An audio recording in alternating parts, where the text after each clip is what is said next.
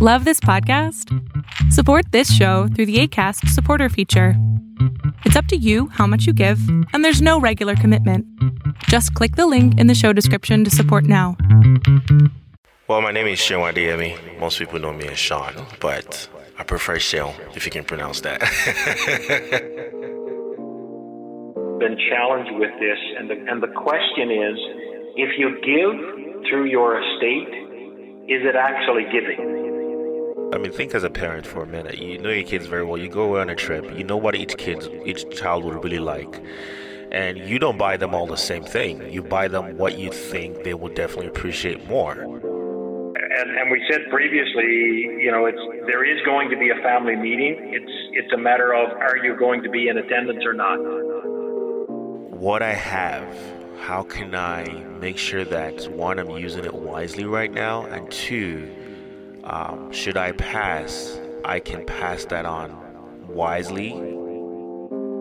Very sobering and challenging information, but important because it's based on God's Word, and that's what guides all of our lives.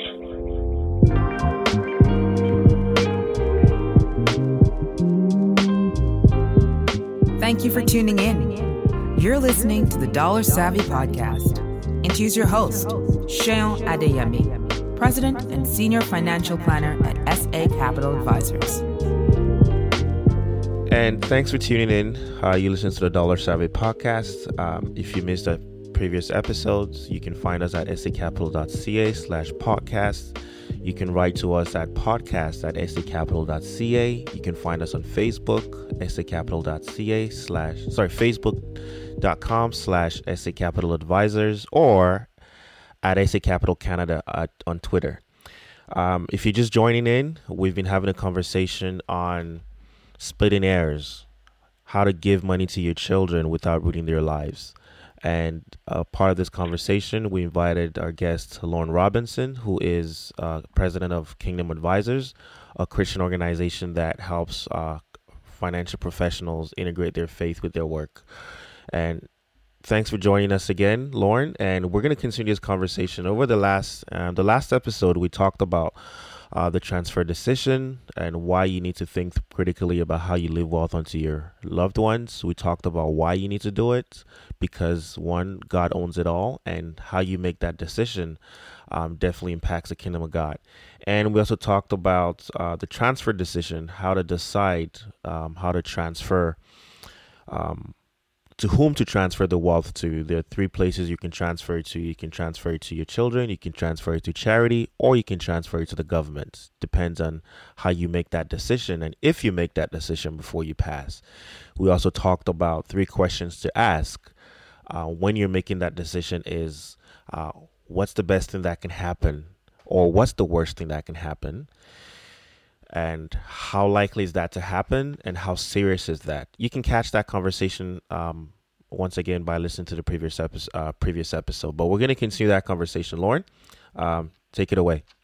Yeah, we kind of want to start now at the treatment decision, which is really the second step in the process. And we also talked about principles that need to guide us. And last time we talked about the wisdom principle, the unity principle with your spouse particularly, and also the treasure principle. So in regards to the treatment decision, he raises one that it's called the uniqueness principle. This one is, in my opinion, very, very challenging for us as parents, because in many cases it doesn't feel right to treat our children differently. We want to treat them all the same. And that's typically, I think, the response, even when it comes to our estate planning, is if you have X amount of dollars and you have 3 or 4 children or 5 children, then you want to divide it 3, 4, 5 ways, depending on the number of children, and you want to do it equally. That's typically the response. But the uniqueness principle basically says, love your children equally, but as such, treat them uniquely. And there are all kinds of cases, of course, where it's important, especially if a child has a disability, where it's important to treat them uniquely, which may involve more financial support for a child in that situation than someone who's not disabled in any way. So, and it's interesting. Ron brings out the point in the book: to do otherwise, than to treat them uniquely is actually to dishonor them. And a parent should consider the differences in children with age, gender, temperament, ability to handle money, their spiritual commitment, their spiritual maturity, even their marriage partners, whether they're known or unknown. And it's difficult because I have 2 children that are not married, 1 child that is married. So for the children that are unmarried, it's very difficult to consider the unknown partner in that circumstance. But those are important things because each family unit is likely going to be unique. They may not necessarily have the same number of children. So there are going to be reasons to treat them differently. Yeah, exactly. So it's a parent or grandparent's responsibility to entrust God's resources to children only if they have demonstrated the ability to handle these resources in a manner that would be pleasing to Him, who's the owner of all. That's a challenging statement because the tendency that we have is because they are our children, we're going to give to them equally. Simply because we have 3 children, we equally divide it. But Ron, makes this statement: you do that only if they've demonstrated the ability to handle those resources. Because we have to go back to the beginning piece of this, which is that God owns it all. So if God owns it all, then we are actually managing His resources. So our passing down to our children, we need to seriously consider our children, have we passed enough wisdom on to them, which we talked about that in the wisdom principle, have we passed that wisdom on so that they can manage that wealth? And if we leave money to someone to whom we have not left wisdom, it will be a devastating situation and may not be an example of good stewardship. And if you look throughout the scripture, when Jesus talked about being a good steward, and to whom much is given, much is required. So that's a requirement that's laid out and a principle that's laid out for us. We are called to be good stewards. And I believe that much prayer, wisdom, and courage are needed in making the treatment decision. Because it's not easy to say, okay, I'm going to give this amount to this child because of this need, and then another child doesn't have the same amount of need, so they don't require as much, so I'm going to give less. And then it also takes courage to say, okay, I'm going to take a large portion of my estate and I'm actually going to give it away to charity. Partially because it makes sense from a tax standpoint, but also partially because this is what God has given me, and I believe this is what God has called me to do. That's challenging to do, and it's also challenging to have that conversation with your children who knows, maybe counting on your estate coming their way. And the scripture that is referenced is Genesis 37, and it's the story of Joseph, of course, who's really treated uniquely. And I've always looked at that story and, the story of Joseph, and I always felt that because he was given the coat of many colors, that's what really bothered all the brothers, and they said, we have to get rid of him. But the scripture really clarifies, because verse 3 says basically that Jacob actually loved Joseph more than any of his other sons. And that really is the problem. It wasn't really that he was treated uniquely in receiving the coat of many colors, because the reality is God calls us in a unique way, and he calls our children in a unique way for a unique purpose. And God really treats us uniquely as well, in that regard. So if you look at God as our example, and then we as parents of children we really are called upon to treat our children uniquely. But the problem that Jacob had is that he actually loved Joseph more, and he demonstrated that. So it wasn't the issue of the coat of many colors. That really wasn't the issue. It was that he loved Joseph more. That's what bothered the brothers, and that's what all had to be ironed out in the end. But the coat of many colors, that unique treatment, was the reality is it was proven out in the whole story. God had a unique purpose for Joseph. Exactly. And it was to save the whole nation, and it was to save the whole family, which came out in his dream. But Joseph in the beginning didn't even fully understand the dream. But I think that's a prime example of where a family meeting was needed, which we talked about last time, to explain why to all of the brothers, here's why Joseph is receiving this coat. It's not because I love him more, but it's because he's called uniquely. And there's still a possibility for misunderstanding in all of that, but there's less likelihood if there is a family meeting, put it that way. And Ron makes clear in the book that treatment of our children should come from a base of equal love. And I think that was really the challenge for Jacob. It wasn't coming from a base of equal love because the scripture clearly said he loved Joseph more. So that's definitely where the problem lies. Yep, it's a tough one to consider, but I believe that at the end of the day, we talk a lot about accountability here. How we leave this wealth, God will hold us accountable to it because it is God's money. He owns it all. And so we will be held responsible for how we leave that behind to our loved ones. Absolutely.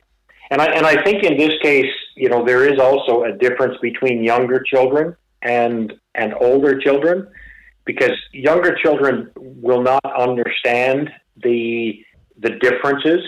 So, I mean, when you have younger children, you go on a business trip, you got to make sure that you are treating them equal, because they understand that, okay, when daddy comes back or mommy comes back from their trip, well, there's a little something for each of them.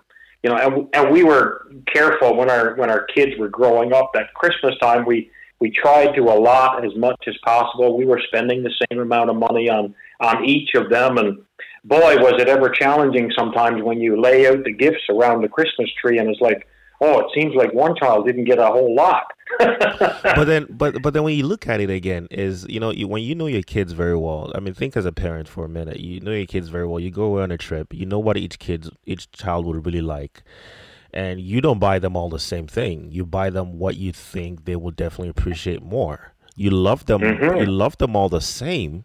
But when you come back and you give them a gift, they all get different gifts because those are the things that mean something to them. You may get one kid a bike because he really wants a bike and that's what's important to him. You may get the other one, I don't know, a book because he loves to read. And even though they're different gifts, they're unique to those kids. And so we need to look at this transfer decision from that perspective as well, that your kids are unique and your treatments and how you live this wealth should be unique as well. And the reality is, value is, I guess it's kind of, I just thought about the phrase, beauty is in the eye of the beholder, but value is as well. So, you might spend less on a book for one child and more on a bike for another child, but because of the uniqueness of each of those children, they don't look at, well, you paid $30 for one gift and $200 for another gift. They look at and they treasure what you have given them, in some cases because you gave it to them, right? But in other cases because it's important to them. And I think that's also where the uniqueness principle comes into play. And it's pretty powerful to think about, but we tend to default when it comes to our money that we have to distribute that equally to our children. But the most important thing is that we love them equally. And there is a big difference. And one statement that's made in the book that really stood out to me is this one: remember, you are the steward and accountable to God. You are not accountable to your children about how you transfer or spend his money. It is true. Yep. But we have that sense of, I think, accountability to our children. It seems to come automatic. We want to be fair to all of them. And, how do we define what is even fair? As an example, if you have a business and you have one child that's very much involved in the business and another child that's not interested in the business at all, then why would you transfer? And your business is probably the most valuable asset that you have, but why would you transfer your business assets to a child who has expressed absolutely no interest in that?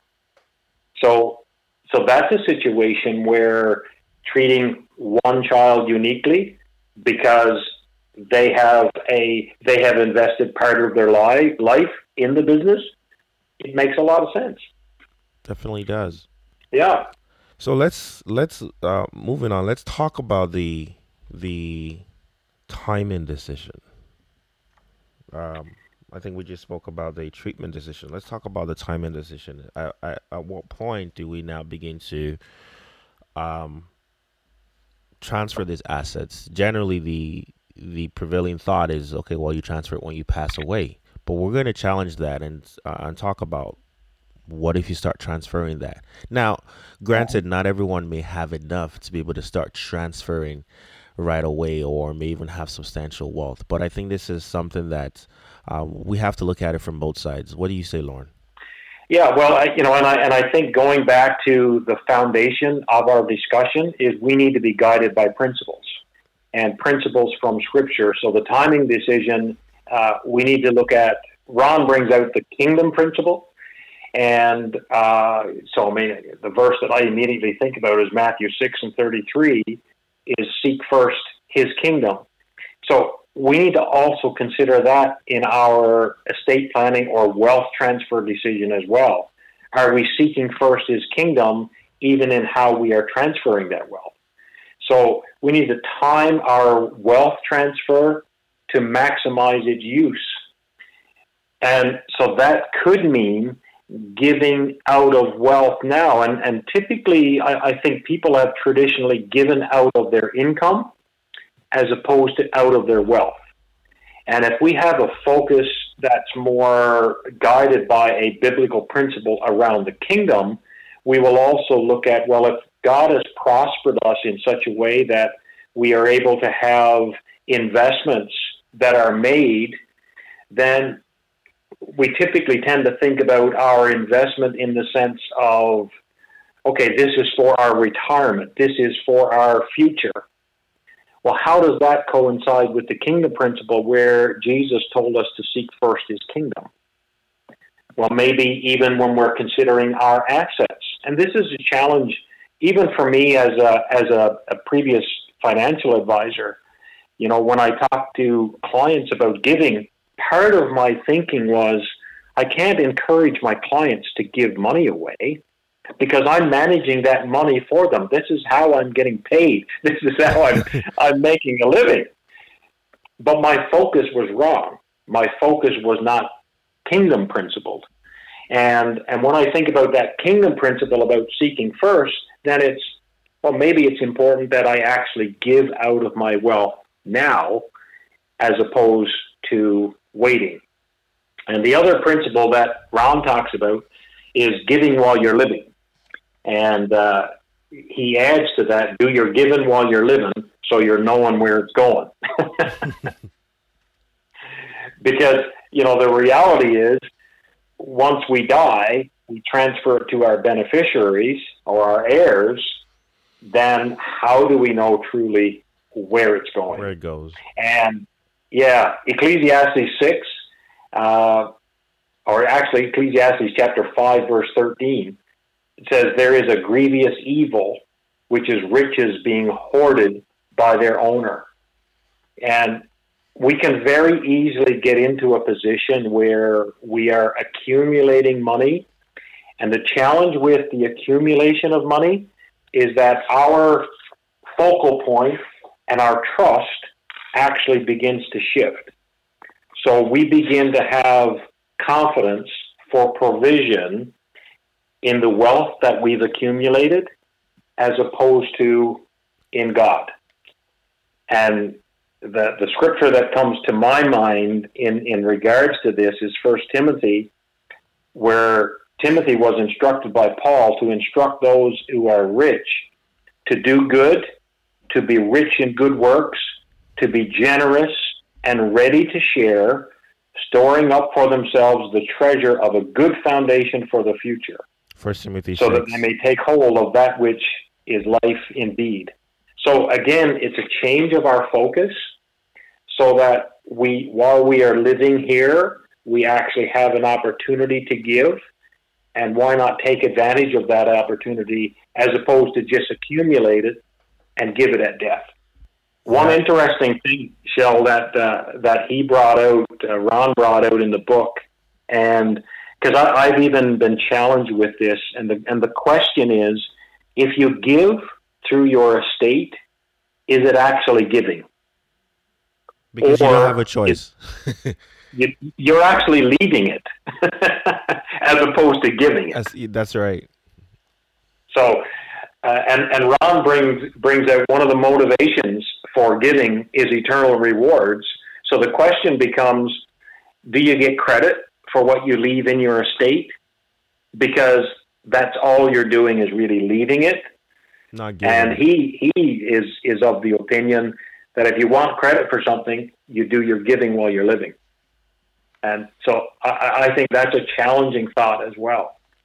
And I thinking even from my perspective, or anybody who's probably in or closer retirement for a second, I know some of the fear there could be, okay, if I start giving all this money right now, am I going to have enough to live for retirement? Am I going to run out of money?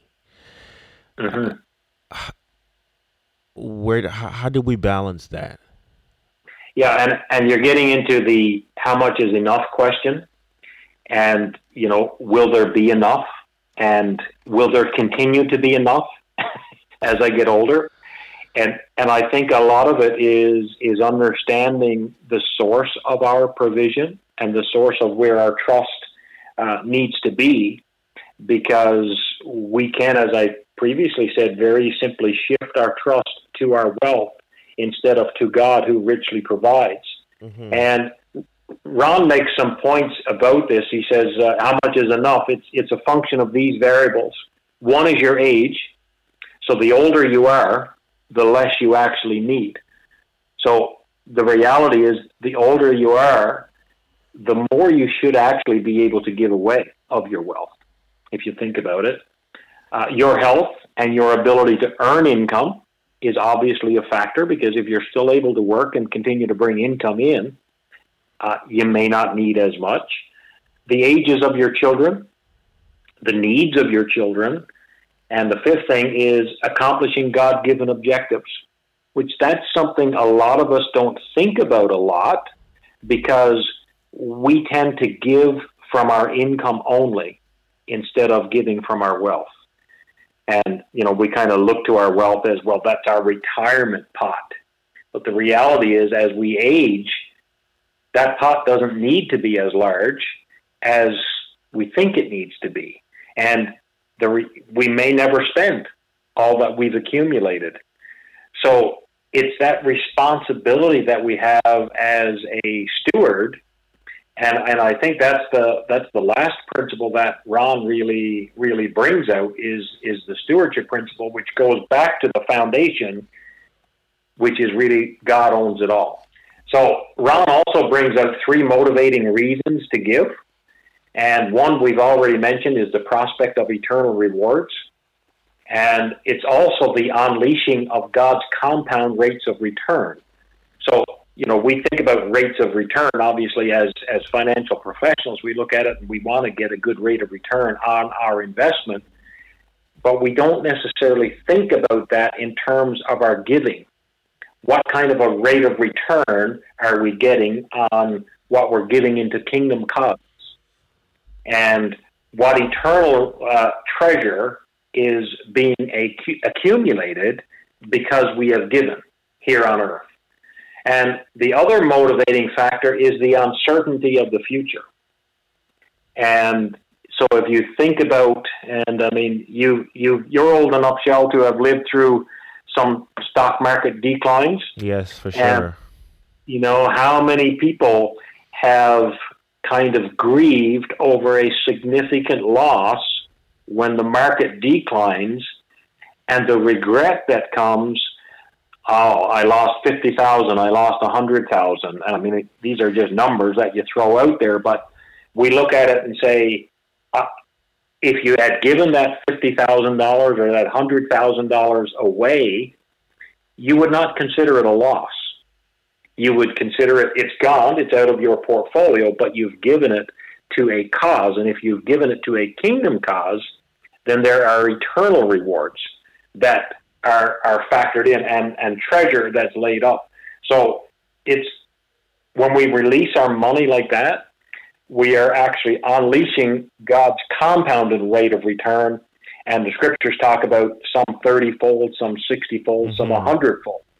These are the types of returns that we get on an investment that we make in the kingdom. Amen. So, and the other thing as well is, around that is an investment that we make in kingdom purposes typically will change lives. And that has an impact, it reverberates 10 years from now, 15, 20 years, 30 years from now. There's still an impact that we have from a gift that we've given maybe 20, 30 years ago. That's amazing to think about.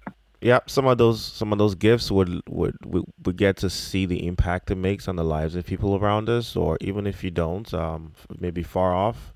And some of these gifts, long after you're gone, keep giving.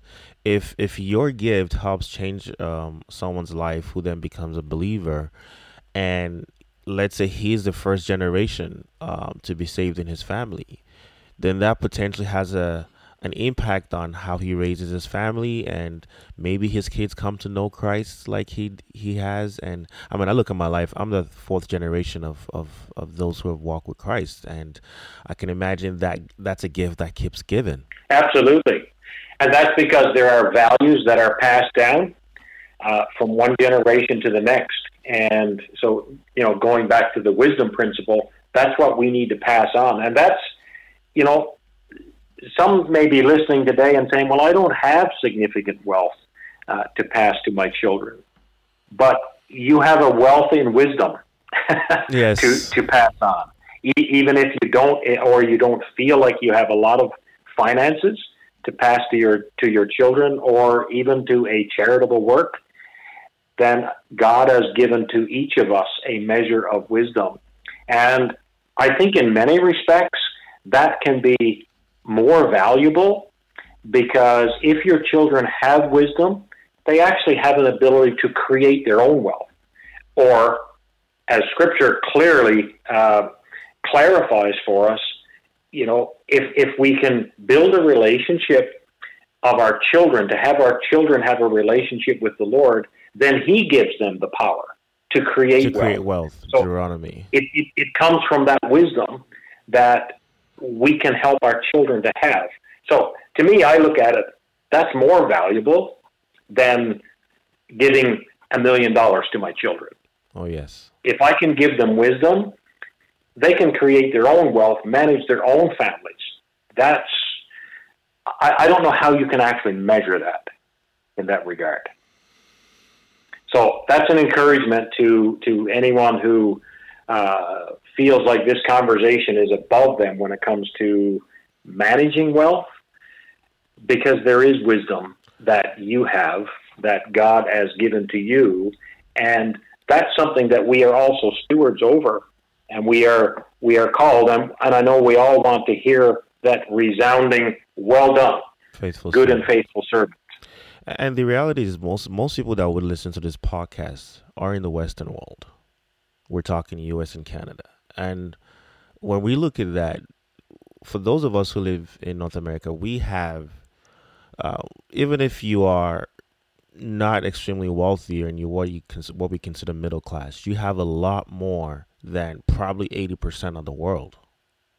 Mm-hmm. And so that's something to factor in, regardless of your lifestyle or how much you think you make or how much you think you have a lot more than millions around the world. So that is still something to think about as to what I have. How can I make sure that, one, I'm using it wisely right now, and two, should I pass, I can pass that on wisely within wisdom to my loved ones, or to wherever God places in your heart. At the end of the day, that decision has to come from a kingdom biblical perspective, is what would honor God the most with what I have. Absolutely. And Ron asked a challenging question under this stewardship principle. He says, what if you were standing before God at the end of your life, and he asked, I chose you to have a better lifestyle than 6 billion other people I created. That's billion with a B. How did you use those resources? How did you leave those resources? Because I think that's probably a question that we will be asked. And it's the requirement is there that we are to be found faithful as stewards. So it's how did we use those resources, and also how did we leave them? That's challenging, and the decisions that we make around wealth transfer, we talked about it's a spiritual decision. It's a spiritual journey that we're walking through to make those decisions. And it's important that they be God honoring, because we are only stewards. We're just managers of these assets that God has given to us. So our ultimate goal is to please God in the decisions that we make around that. Mm-hmm. And one quote that I'd like to leave with you and your listeners is from R.G. Letourneau, and he lived for many years, and he gradually built his income so that he could actually live on 10% of his income and give away 90% to Christian work. So he actually reversed what we traditionally see as 10% belongs to God. So we give our 10%, and the 90 is left to us to do what we wish. But the reality is the message of stewardship is the 100% is given to us by God, so we are responsible to him. But here's the question. He said, is how much of my money I give to God, it's not how much of my money I give to God, but rather how much of God's money I keep for myself. So that's an interesting shift. That's a very profound shift. Mm-hmm. And one that's not easy to make, but one that's very, very important for us to make, because it's really a change in perspective about stewardship and about who owns it all. So I just want to repeat that. The question is not how much of my money I give to God, but rather how much of God's money I keep for myself. Sobering question. Very, very sobering question. The next decision to, just to quickly wrap this up, we talked about the why, the decision to transfer to whom, the treatment decision, the timing, and now the decision is the what. Well, there are many things you could transfer to your children. It could be property, it could be your investments, it could be your business. Do you want to shed a bit more light on that for us, Lauren? Yeah, and it's a question of part of it is timing as to when you do it. It's wrapping up the whole thing, and how much attention is paid to titling of these assets. That's typically what happens in estate planning, and there tends to be more of an attempt to control those assets, whereas wealth transfer, the emphasis is completely on stewardship and God's ownership. So How do you do it? When do you do it? I think it is an individual decision, but I think it's important that we get godly counsel. That's the important thing, and that's the whole reason, to be honest, that Kingdom Advisors exist, is we want to provide a slate of financial professionals who are guided by biblical principles, who can help in those decisions around timing and help you walk through it. So walk through it in such a way that it just doesn't make sense financially or from a tax perspective, but from a spiritual perspective. What is God asking you to do? When is God asking you to do it? When is the right timing? And I believe having some spiritual guidance, and this is why I refer to our slate of Kingdom Advisors across Canada and the U.S. as well. They're like biblical or financial pastors, because they help guide and counsel you in the area of your finances. And these are some pretty significant decisions that need to be made. So we need to get godly counsel to actually do that and to time those decisions. And then the decisions on the techniques and the tools that are used. We're not going to cover this part in this episode. We will have another episode where we talk about what are some of the tools and the techniques that you can use to transfer your wealth. We're talking about wills, trusts, estate freezes. There's so many tools that we can use, but we're going to cover that in a separate episode. And then the other decision to consider is the talk decision. Communicating this decisions that you've gone through, this whole process you've gone through with your family, and communicating the why, who, how much, when, what, and how is having that family conversation. And it's like we said in previous episode, it's not a one-time conversation. It's a conversation that should continue to happen, especially when you have older children, and even for those with younger children. It's a conversation that you continue having with them as you pass on wisdom to them on how to manage their money. That's why we are here. That's why I do what I do, is to help families and businesses help them manage money in a way that honors God.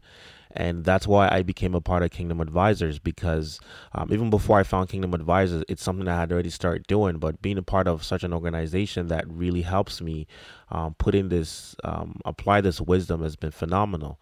And so that decision to talk, to have a conversation with your family is important. Yeah, absolutely. And it's certainly a good idea to have a family conference before you die. And we said previously, there is going to be a family meeting. It's a matter of, are you going to be in attendance or not, or is it going to be after you die and your wishes are read out? And so it's not a one-time event to have a family conference like this or a family meeting, because things change over time. So one meeting is not sufficient. So whether you do it annually or semi-annually, and the other point about that is sometimes it's good to also have a facilitator there. So, in your role as a Kingdom Advisor, Shell, I think that would be a valuable thing that you can bring to your clients, to be available, right, to be part of a family meeting. And because, likely the couple that you're dealing with, but then there is an opportunity to be part of and to facilitate that family discussion, so the important things are shared with the children who are the heirs of the wealth that is to come. And hopefully the values are passed on too. And it's absolutely. Yeah, and I think that meeting is actually an opportunity where you can share your heart and your wishes. There's an opportunity as well for the heirs to ask questions, and clarity. It's therefore then an opportunity to pass on wisdom from one generation to the next, and even to discuss this whole wealth transfer process, and even to share some of your passions around giving and what causes have moved you in your lifetime, and these are the causes that you wish to support. Because typically people don't give all of their money away before they die, because they still continue to need some of that wealth. So typically, even if someone is very generous, there still tends to be some left at death that the next steward is going to be responsible for. So I think the family meeting, that talk decision, the last step in the process, is an ongoing one. It's not a one-time event. It's ongoing, and it's ongoing for all of those valuable reasons. Mm-hmm. This has been a very heavy topic, a very interesting conversation, and I hope this has challenged you. Lauren, I want to thank you very much for joining this and for agreeing to do this. If our listeners wanted to get a hold of you or talk to you, for other advisors who may listen to this and want to become a part of Kingdom Advisors, whether in the U.S. or Canada, Ron is the president of the Canadian chapter. And even within the Canadian chapters, we have smaller chapters depending on your region or where you live. We have small group meetings once a month. But Lauren, if anybody wanted to reach you, how could they get in touch with you? They can certainly give me a call the traditional way, which is 855-209-8807. Or they can email me, lauren.robinson@kingdomadvisors.com. But probably the easiest way is just searching the Kingdom Advisors website, which any of the just kingdomadvisors.com. And at a brief look, you might feel like you have the sense that this is an American website, but it is not. If you're looking for a Christian advisor, you might have picked up this podcast and you're from a different area of Canada. We have financial professionals all across Canada, more and more, who are studying the biblical principles and doing the Certified Kingdom Advisor training. And that's becoming the gold standard in North America of biblical financial advice. And I'm of the belief that a Christian financial advisor should provide a different level and standard of advice that is more biblically principled and guided by godly principles. And that's where you need to be getting good counsel. So if you're a Christian, you know the Lord, you're looking for an advisor who will speak the same language as you do and understand where you're coming from in your desire to give into kingdom purposes, then search for a kingdom advisor. You can do it in a certain mile radius. It is miles because it is U.S., but you can search there and you can search by postal code or by city and find an advisor. And if not, certainly feel free to get in touch with me. So lauren.robinson@kingdomadvisors.com. And thank you very much, Shell, for the opportunity to share in your program today. Very sobering and challenging information, but important because it's based on God's word, and that's what guides all of our lives. Amen. And if you missed any of the information we just gave out, you will find it in the show notes. You can find this podcast at sacapital.ca/podcast. Feel free to leave a review or send us a comments through whichever of the applications you use, whether it's iTunes, Spotify, Google Play. We on a lot of the different platforms for listening to podcasts. I'm your host, Seun Adeyemi. Thank you very much, and God bless.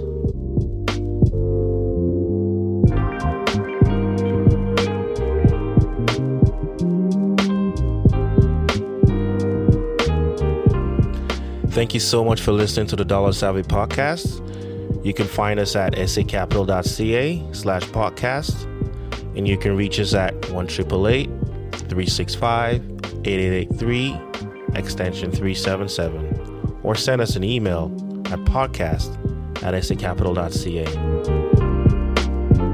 You've been listening to the Dollar Savvy Podcast. I'm your host, Seun Adeyemi. Thank you.